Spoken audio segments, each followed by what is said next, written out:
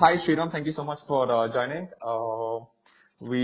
I initially planned this to be a video, but it's fine. We can do an audio recording. Thank you so much for taking the time. Of course, happy to be here. So I just wanted to ask you, so who do you think would be the next unicorn among Indian startups? That's a 2-hour conversation by themselves, just simply because of the amount of activity out there. Because the easiest way to think of it is every company right now is raising, every single one. So Right. why the fact that also changes how I report and how I write. So if a source of mine tells me today that somebody is raising, that's almost not news anymore. So I need more details that who is coming in, what is the round size, what is the valuation, etc. Say 2 years back, if somebody has told me that there's this company, there's a round happening there, that itself would have been interesting. Today, companies are permanently raising. There are a bunch of companies today where, there are 3 rounds happening in the same year. Like you raise in January, then you raise in June, and then you raise in October.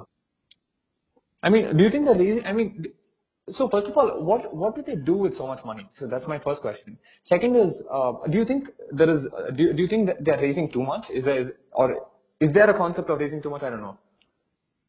Oh, very valid questions. I'll go for the second one first. Are they raising too much? In many cases, it definitely looks like it. Now, the problem is it's very hard to tell these things sitting where we are right now.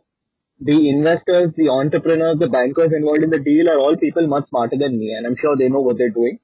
The problem, however, is that there are always unintended consequences. So, if you just look at the history of venture capital or the history of internet funding, excessively funded companies have a lot of side effects. Sometimes that's poor culture. Sometimes that's over-experimentation. Sometimes that's not being able to contain burn. So few companies will definitely see those problems simply because that's how it works out. It is impossible that, irrespective of anything, that all companies will raise this much money and all of them will be absolutely unbelievable and, be perfect in every way. That's just not going to happen. Coming back to your first question on what do companies do with this money? That also raises the question, why they're raising this money. Today, one of the things that investors are saying is, irrespective of whether you feel like you want to raise money or not, go and raise because we don't know when the funding environment will change. Whether that's 12 months, 18 months, 24 months, at some point the tide will change. Raising money will be a bit harder, and at that point you should be well capitalized and well set. So that's one reason why they're raising all this money. As for what they do with it, many of them are going and acquiring a lot. This level of M&A in some sectors we haven't seen in India at all, especially large-scale M&A. The kind that a Byju's is doing, the kind to some extent an Unacademy is doing, you'll see it more in e-commerce.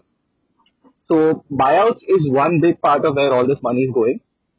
The second thing that happens is the moment this much money comes in, again there are a lot of second-order effects. So today people are also spending a lot of money hiring tech talent. So that's the other thing that's happening. There is so much, what people say is that tech talent is very scarcely available and therefore the good high quality engineers are able to, draw ridiculous salaries. And that's also happening because there's this funding boom. You said, okay, anyways. So what is your day-to-day, what does your day-to-day life look like? What do you do on a daily basis, like in a sense? Well, there are largely, say, 3 aspects to what I do. There's reading, there's reporting, and there's writing. All 3 which also feed each other and help each other. Reading is generally staying, in touch with what's happening.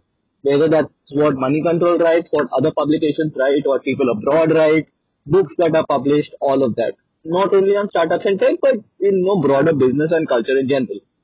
Because you also need to, stay interconnected to events to be able to link it later.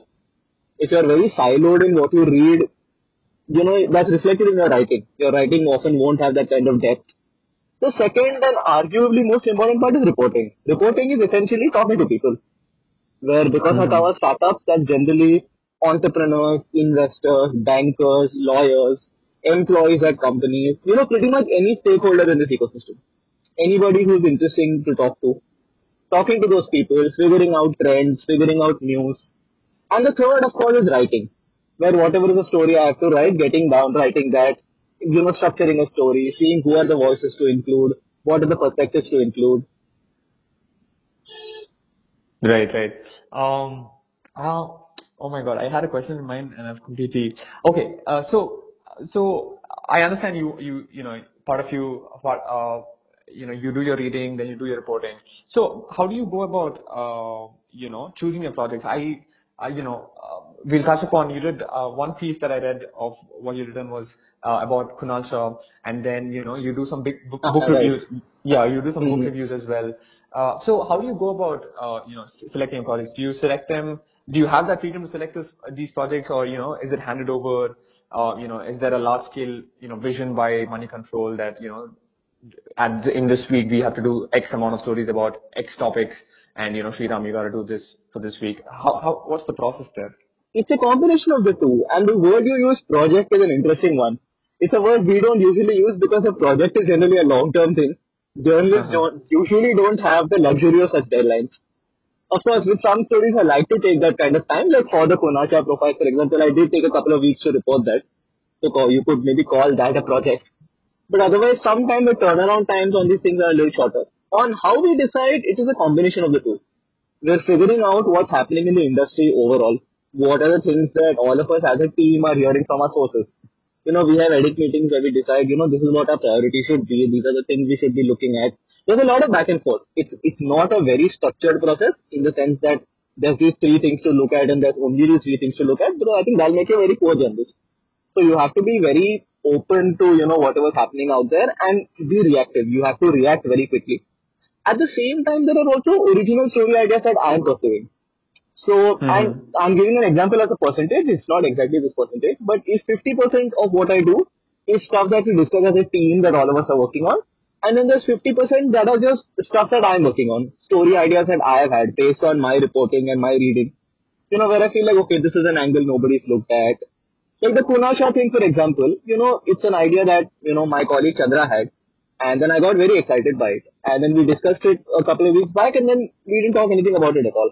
And then I just went to her after it was mostly done, saying, this is what I've got, this is what I've gathered. Now, let's see how to go about it. So it's a combination Mm-hmm. of what's going on out there and, our own internal priorities. So when you do these projects, I mean, obviously obviously it's a multiple factors of how a story gets selected. Are there times when, or maybe you can talk a little bit, I'm sure there are times when you pick up a story and, it's very, it seems very enthusiastic on the outset, but then you dig a little deeper and, there's probably nothing there. Or is it not the case for you where, every story you select probably, there is something to report there? How does that work? I mean, Oh, I mean, that's a great question. It happens all the time. Where there's something that I get very excited by one particular piece of information, which seems very promising. But then you dig deeper and you either realize that that's all there is to it. There is no bigger story there, nothing that I had any such. Or in fact that what I had heard was incorrect. Where mm-hmm. often even I am listening to different versions of events from different people and it's my job to verify. Who's being honest, and some of the people I speak to, it's not that they're intentionally lying. It's just that they are sometimes one degree detached from the actual event. Which is why they will have a slightly filtered version of what's happened. Now, filtrations, one level after another, becomes misleading. So that's something I have to be very careful of. But yeah, it happens very often that I'm pursuing a story and then I report and I realize that, there's not that much here. The flip side of that is sometimes there are very obvious things out there which everybody is looking at and everybody misses out. Because you feel like that's all there is to it. There will be a company that you think everybody knows and you think you know. But in fact, none of you know anything about it. That what's actually happening there is totally different. Right. I mean, also one more thing is do the sources, do you think have, I mean, obviously you write for a major publication. Do you also have to filter that in the sense that they also might have, some vested interest in, maybe getting published or, being in the, being, in the public eye. Does that also play a factor? Oh, for sure. So there's two, three ways of thinking about this. One is, when you say being in the public eye, those are the people I speak to on the record. So either say somebody I interview or somebody I take a quote from. For those people, yes, there is that to consider. But a lot of the sources I speak to are off the record or on background, where nobody else knows that I'm talking to them. And certainly any information that I publish from what they said will never be attributed to them. And that's why they speak to me, because they want that anonymity. But even in those cases, yes, I do have to examine their agenda. Whereas somebody is giving me some information about a rival company, I have to see whether this guy is telling me, because he's biased or because he wants to, he doesn't like that company that much. Sometimes what also happens is that you can see their agenda and you know that they have an agenda and it's still fine because what they're telling you is the truth. So say Right. one company's founder will tell me about, for example, a corporate governance breach at his opposite company, at his rival. Now he may know that, yeah, if this story gets published, I will benefit from it. But even then what he may be saying is the truth. So Right. which Right. means Right. I can still use that information. I have to verify it and be careful and write to the company and, be very fair and accurate in my reportage. But I can certainly use the information, even if it's coming from a rival or somebody who may have a bias. I just have to filter out any bias in my reporting and writing. That's, my duty. So, with all the information, I mean, you talk to so many people, and you're always given the stream of information, and sometimes I think it's privileged information that a lot of people do not have. I mean, you're Correct. the one disseminating that information in the first place. Correct. So, are you also an active player in the investing game? Or, I mean, also one more thing is, I was going through your, I don't know if it's called bibliography. I mean, I was going through your list of articles, and one in fourth article is how this company is getting funded $100 million, $30 million, $20 million, and I was like, oh my god, because I'm not a huge follower of business news, and especially Indian business. So I was going through that, and I'm like, oh my god. You should be living in perpetual FOMO, so do you, not, maybe you can, maybe you can have a personal touch, but also in general, do you think reporters, are they also reporting, but also investing, and, how does that work? How does that, that yin and yang or that dance work there? No, for me, sort of objectivity and independence is very important. So there is no way I can consider becoming an investor because the moment I become a direct stakeholder, I lose objectivity.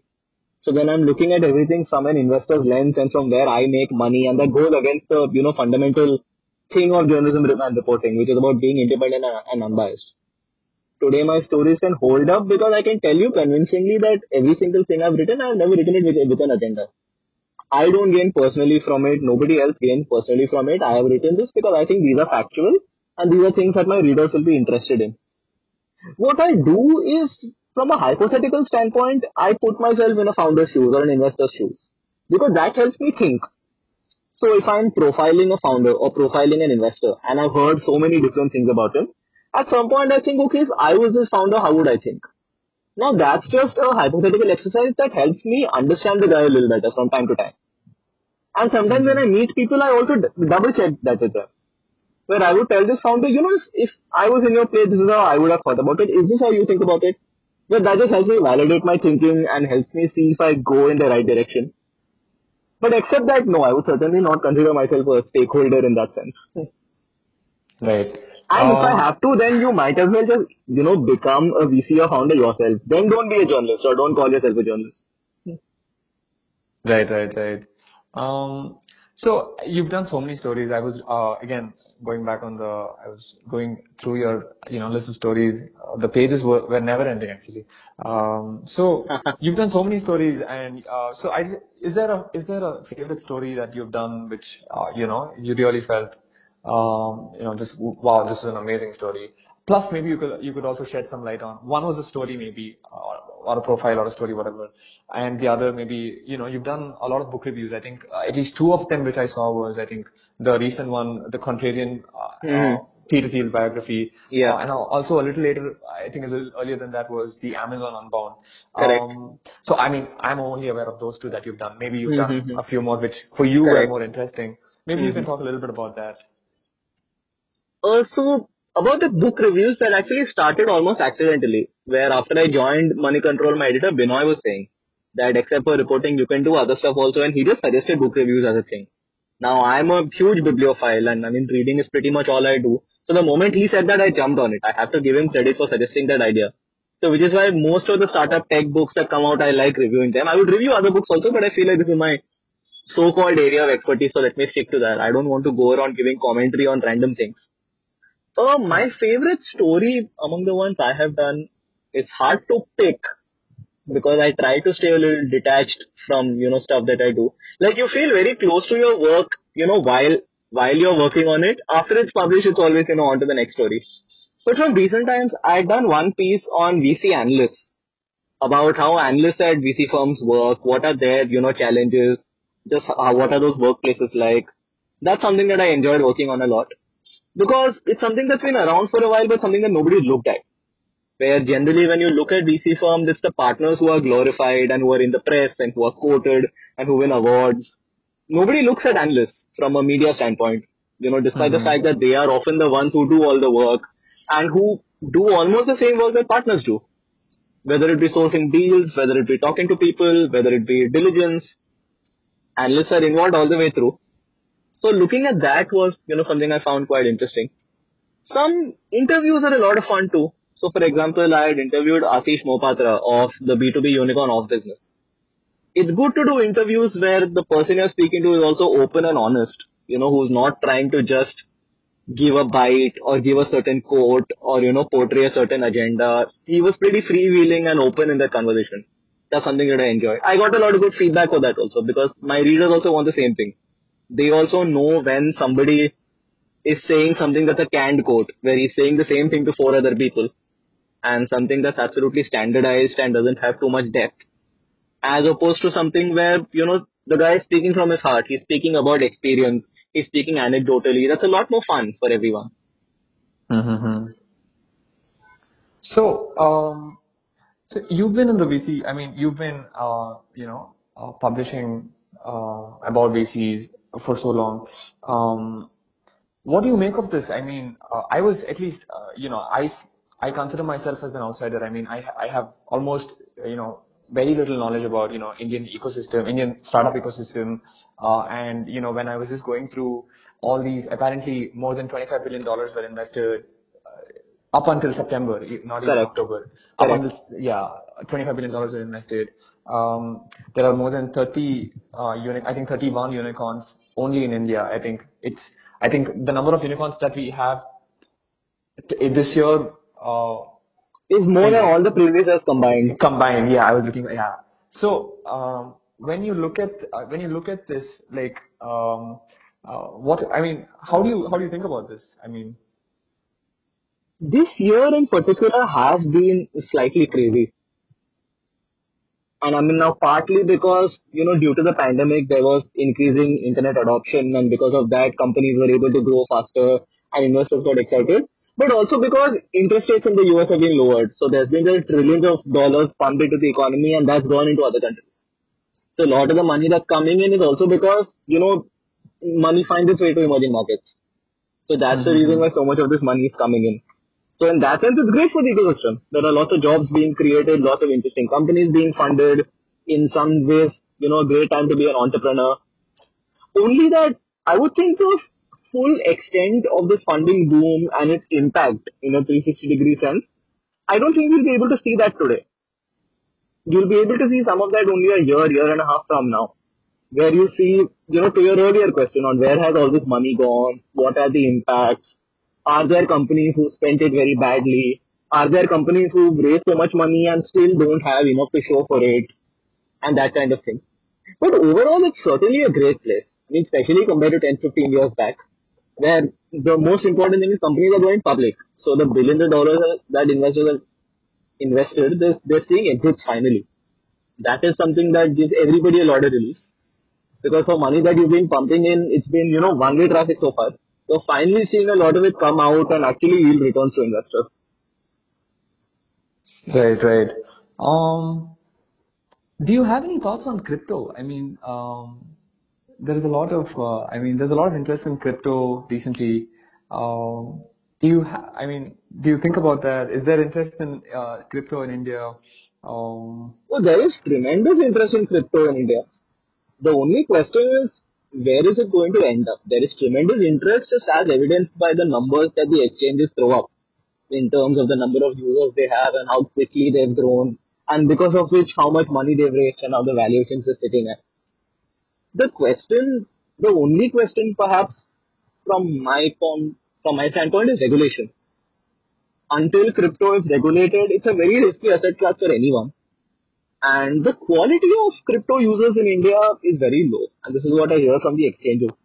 A lot of the people are basically, it's like betting and gambling for them, investing in Bitcoin or Ether. It's not that they're investing always because they understand cryptocurrency or they want to build a project or something of that sort. That is still interesting and that can have some legitimacy. But a lot of the people are 16, 17-year-olds who never even invested in mutual funds, are setting up accounts in their parents' names and then investing in crypto. Now that is what is dangerous and can lead to a lot of fraud. And I have written about some of this, where I wrote about these crypto WhatsApp groups and including some of the frauds that happen there. So that's a risk. But otherwise, yeah, if crypto does, pan out to be everything that everybody's saying it is, not just crypto but the whole blockchain ecosystem and Web3 and all of that, that will really fundamentally change how we think about the internet.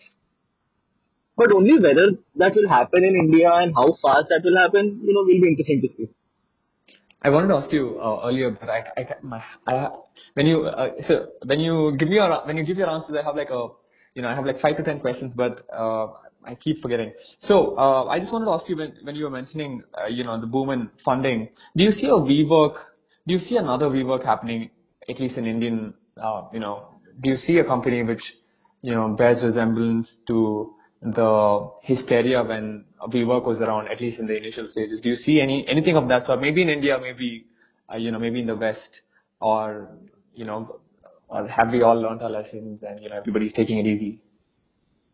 It's a great question, and for a lot of the questions that you've asked me, I feel like I should just put you in touch with a bunch of founders and VCs. You can ask them this and I'll step out of the way.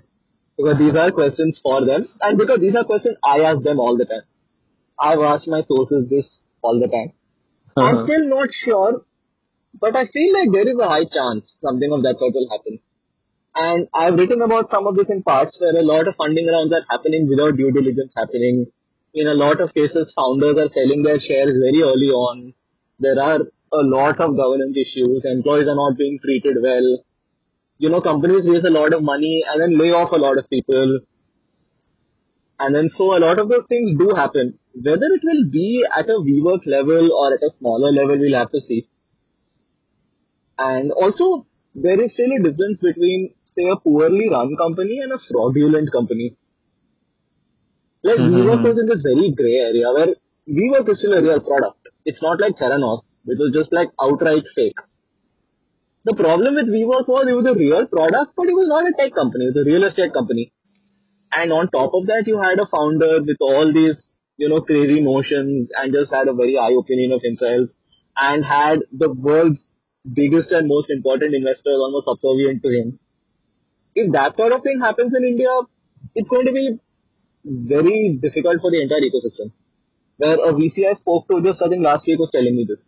The biggest risk right now is if one of the large unicorns say turns out to be fraudulent. Because that will send a chill through the entire ecosystem, thinking, so what the hell have we been investing in? If there can be one like this, there can be many. Right. But we'll get to know a lot of those in the next 18, 24 months. I'm guessing we'll get to know. Before I close, I want to touch a little bit upon government and then maybe a little bit about you, and then we'll move on. We'll close this. So, what do you think about? I'm not sure if I'm getting this right, but please correct me if I'm wrong. I think we had cops showing up at Twitter headquarters recently, and there is a lot of regulation. I think at least there is some interest in regulation of social media companies in India. I want to, maybe you could comment a little bit upon the government's role in does the government interfere in the freedom of press? Is there any pressure felt by journalists? I understand it's a broad question, but maybe you could dissect it. Yeah. There is, when you reference Twitter, I'll take that about, the government's role in technology companies.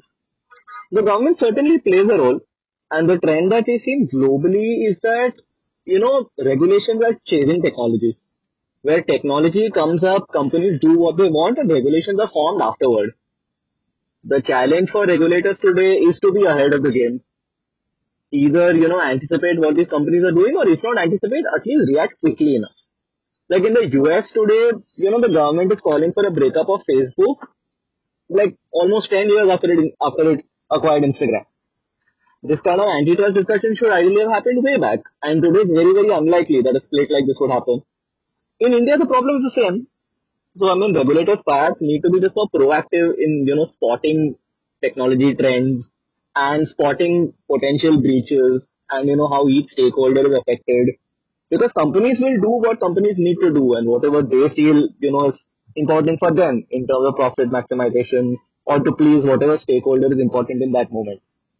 And the other argument is that as a startup is growing, some teething troubles are inevitable. What a lot of people say is that if there are some issues here and there, which ideally say the government should have intervened and taken care of something, those issues will happen. They can't prevent them because that's what growing up is like.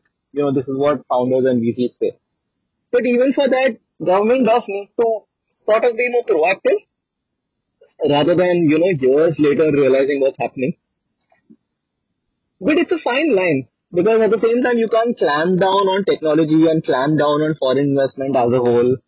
There has to be a fine line drawn. There are lots of, different perspectives. After the China ban, there were a whole lot of people who were happy because it gave rise to a lot of these Indian apps. And a lot of the Indian apps were, being threatened by Chinese apps which are just bad actors. That was one view. The other is, you have an open environment and you let the best company win. That is the other view. So then it just depends upon where your political ideology is. Mm-hmm. What was the other thing you asked? Yeah, I was referring to on the journalistic freedom. Do journalists? Do you guys in general, feel any kind of pressures? On not I reporting? personally don't, and I don't think anybody in my team has felt that pressure from the government either. Maybe that's a function of the sector I write on. I don't write too much about policy and things on that front. But you should ideally ask this question to people who cover politics. People who directly engage with politicians and, people in that regard. They are the ones who will be able to answer that better. Right. Because it's just in terms of my work, I am a couple of degrees, if not more, distance from politics. So even if there were political pressure, I wouldn't feel it as of today. Right. Are you working on something interesting that you'd like to share, or anything in the future? No, man, nothing I can share, and not because confidentiality or anything, but simply because I don't know what will pan out. At any point, there are like 8 to 10 story ideas I'm playing around with. A lot of those depend upon how long it will take to execute, how long it will take for me to get a certain bit of information. Sometimes you have, say, 90% of your reporting done, and then you just get one detail that just makes your story. And suddenly things fall into place. So it depends a lot on luck as well. And it depends on how many more unicorns are created. If there are more unicorns created, I'm just busy with those companies and writing about them and interviewing them. Otherwise, I can which is why even when, say, I talk to a source and he said, okay, when are you going to quote me for this? I'm like, that depends on how many unicorns are created. If fewer unicorns are created this week, I'm going to get time to write and do my own thing. If you're going to have 5 unicorns this week, then I'm sorry, we'll have to look at your thing next week. Right. Sorry, I also wanted to know one more thing about do you have any thoughts on one is on China maybe do you think about that on the China tech ecosystem? Do you also think that India is also kind of moving towards that closed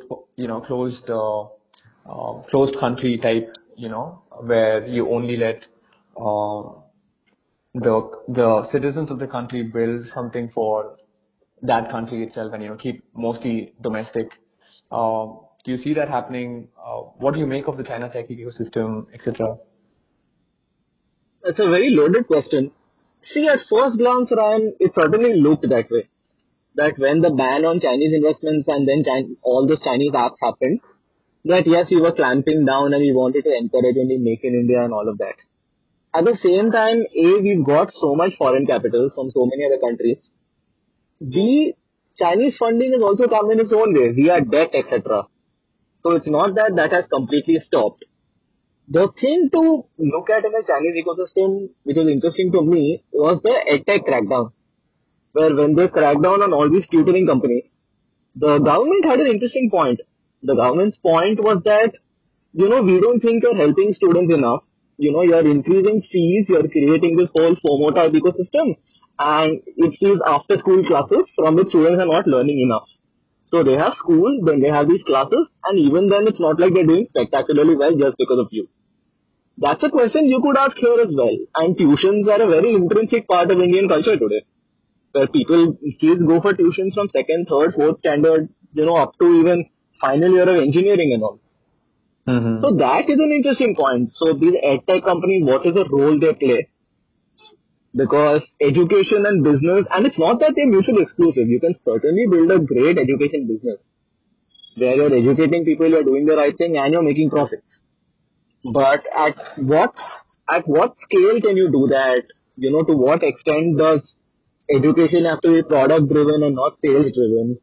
Also depends on what you're solving for. So far, most of the edtech companies are solving for distribution, which is that not enough people are getting access to learning, so we will give them access. Have they solved for quality yet? I don't know. Mm-hmm. Right. On that note, Sriram, I thank you so much for taking the time. Of course, happy to do it.